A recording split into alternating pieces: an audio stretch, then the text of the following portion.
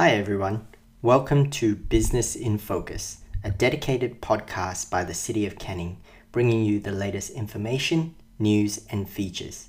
I'm Boris Wong, the city's Business Development Officer, and joining me in this episode is John Park, Head of Business Operations at the Freight Trade Alliance.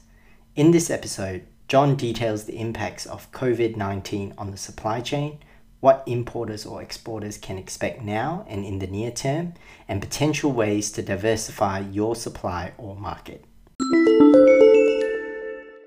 So good afternoon, John. I guess let's start with addressing for those who don't know. Can you please detail a little bit about Freight Trade Alliance and what you guys do there?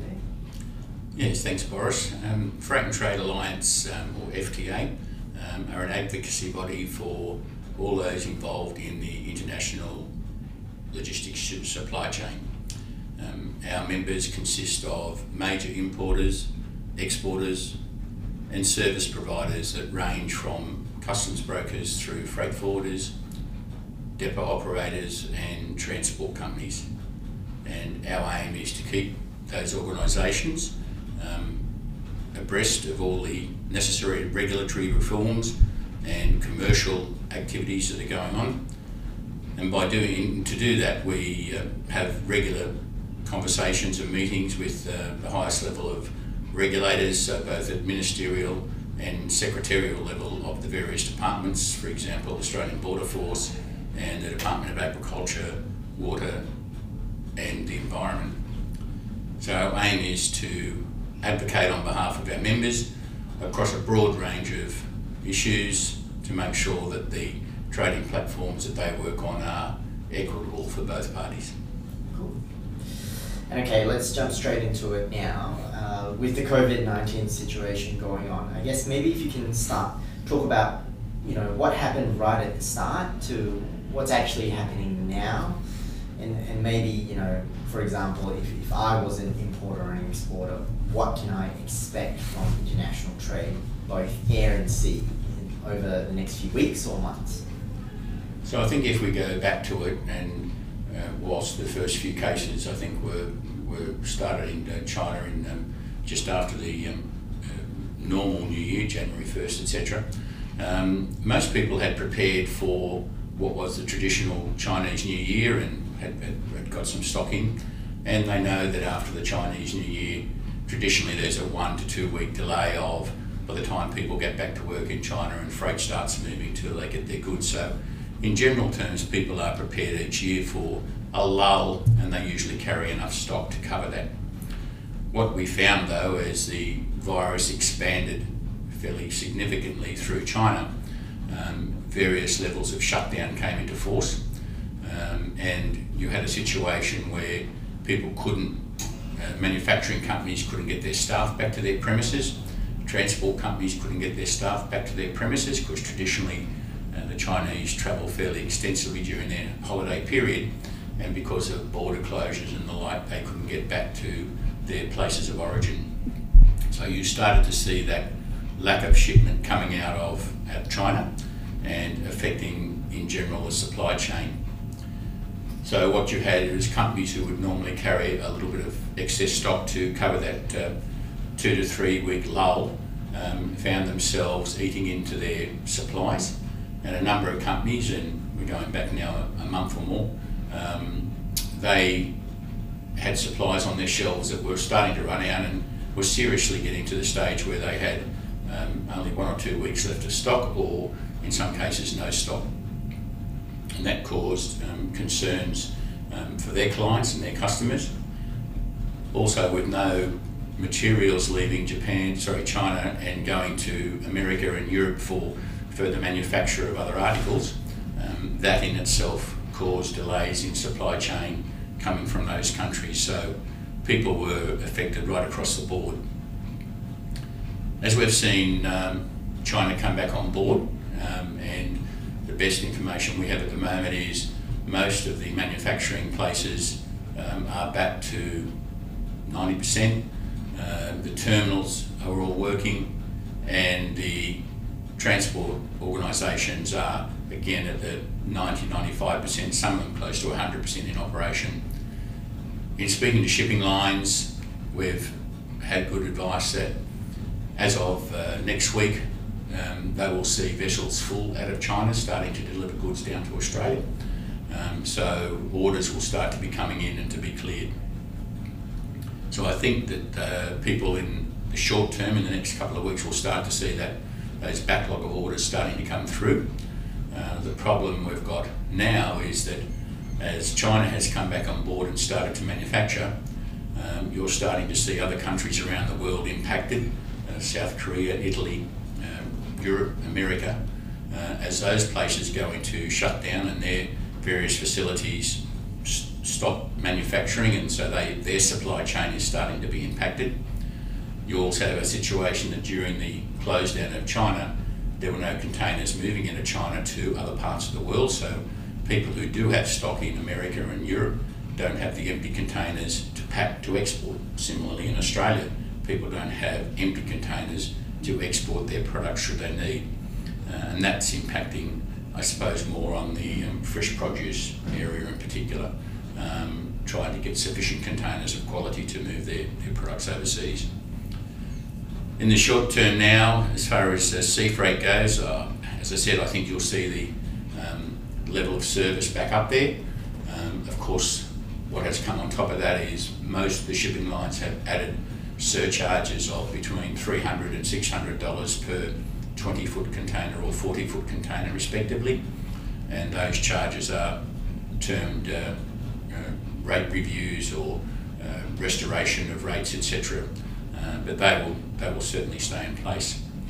Air freight is now creating much of a concern for people because as passenger aircraft stop flying, and some 80% of freight is moved in the belly of the passenger planes, and if those passenger planes are not flying, then that limits the ability to move air freight. There are charter airlines, but there is now a high demand for charter airlines, and where you might normally have paid $1 or $2 a kilo to move something, you're now paying, in some cases we've heard $7 and $10 per kilo to move something. There are also arrangements in place by some of the major airlines to use their passenger aircraft as cargo aircraft, which means that basically they fly with no passengers on the top level of the plane, and they have simply freight in the bottom, which they normally would. The trouble is, of course, the cost there, they have no revenue from passengers, so they have to make up the revenue to fly that plane from the freight. So again, you will see rate prices go up. One of the things that may or may not happen is if the government gets involved from an Australian point of view, they might wish to come to an arrangement with the likes of Qantas and maybe even Virgin Australia to be able to fly their passenger planes as cargo flights, and they may come to some arrangement where they may or may not subsidise those flights, so that may bring the price down, not necessarily to the normal rate you would pay, but possibly to a more acceptable rate. But only time will tell if that particularly happens. Our industry has been very organised, especially I know on the East Coast there are a number of forwarders, air freight forwarders that have arranged a discussion with aircraft people to charter flights to move freight. But again, as I say, it's solving the problem, but you will be paying for that at this stage. Cool. So just a little bit more uncertainty over the next few months, but definitely there is some action taking place over there.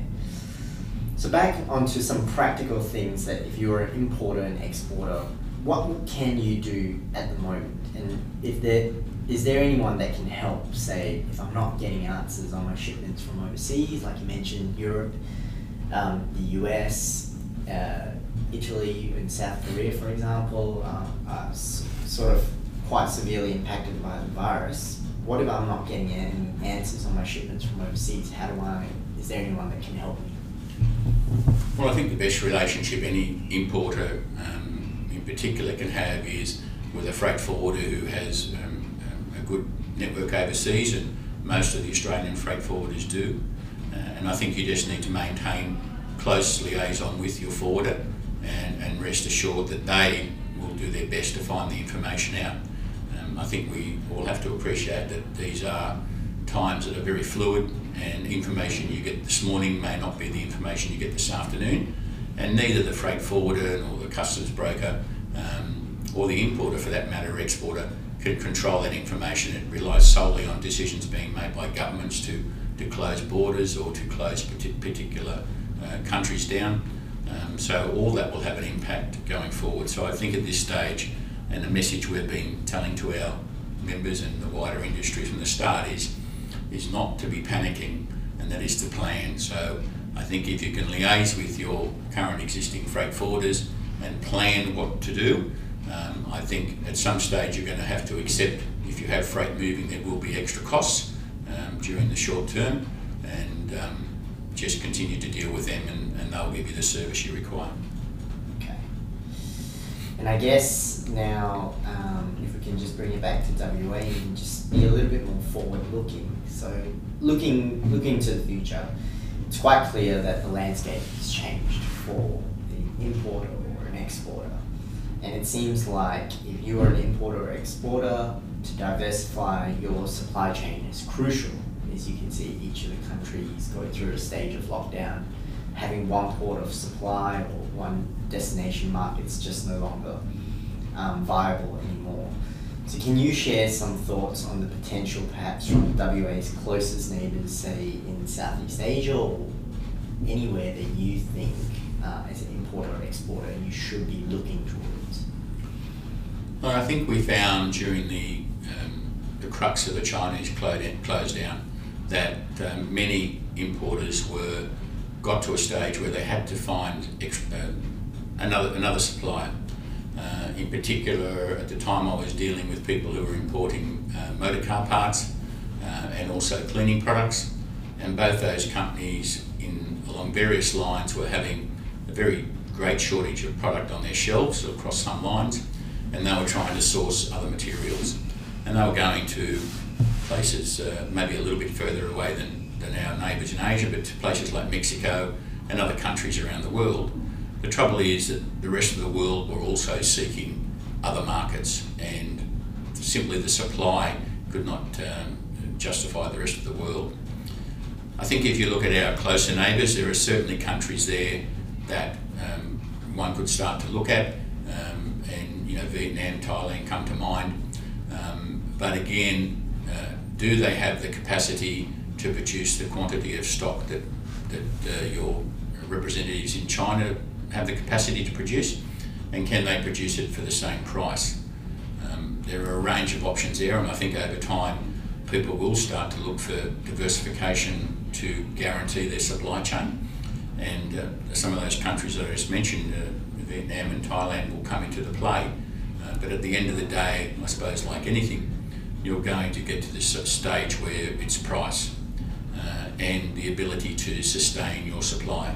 So, for example, it's no good going to a new supplier if, when the pressure comes, they can't supply the quantity you need, and then that places your supply chain again at risk.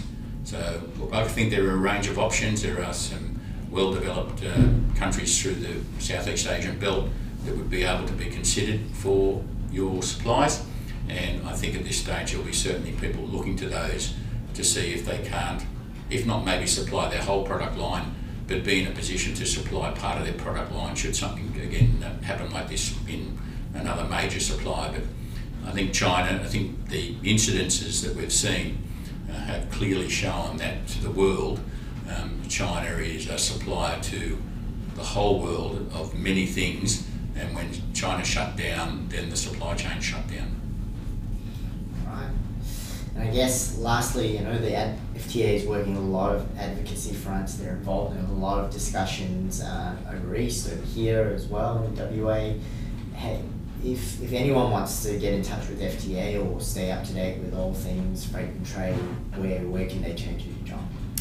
Yeah, look, we do have representation both not only at national level but also at state level across Australian Border Force and Department of Agriculture, Water and Environment, and we also have representation at ministerial level in departments. So our website is ftalliance.com.au. for people who are particularly interested in the coronavirus issues at the moment, or COVID-19, there is a specific page on our website that's accessible by the whole community, so it's not restricted to members only, it's open to everybody to view, and that can be found under the advocacy link at the top of our webpage. And that has all our up-to-date information. We issue a weekly bulletin on COVID-19 in particular, but we also issue daily bulletins across a whole range of border clearance and biosecurity issues. There are contact details on there with people's addresses, and I'm also available to contact here in WA if people wish to on 0415 973 630. So we're happy to help out the industry through these times, and many of our communications and advocacy at this stage are not particular to our members. We're trying to help, like everybody is, the wider industry and the community get through what is a once in a lifetime, I would suggest, event. Thank you very much for your time, John, and for sharing those insights. Thank you again for listening, and if you enjoyed it, please subscribe. As usual, if you have any questions, queries, or suggestions on any topics, please email to business@canning.wa.gov.au. Stay healthy, everyone, and see you next time.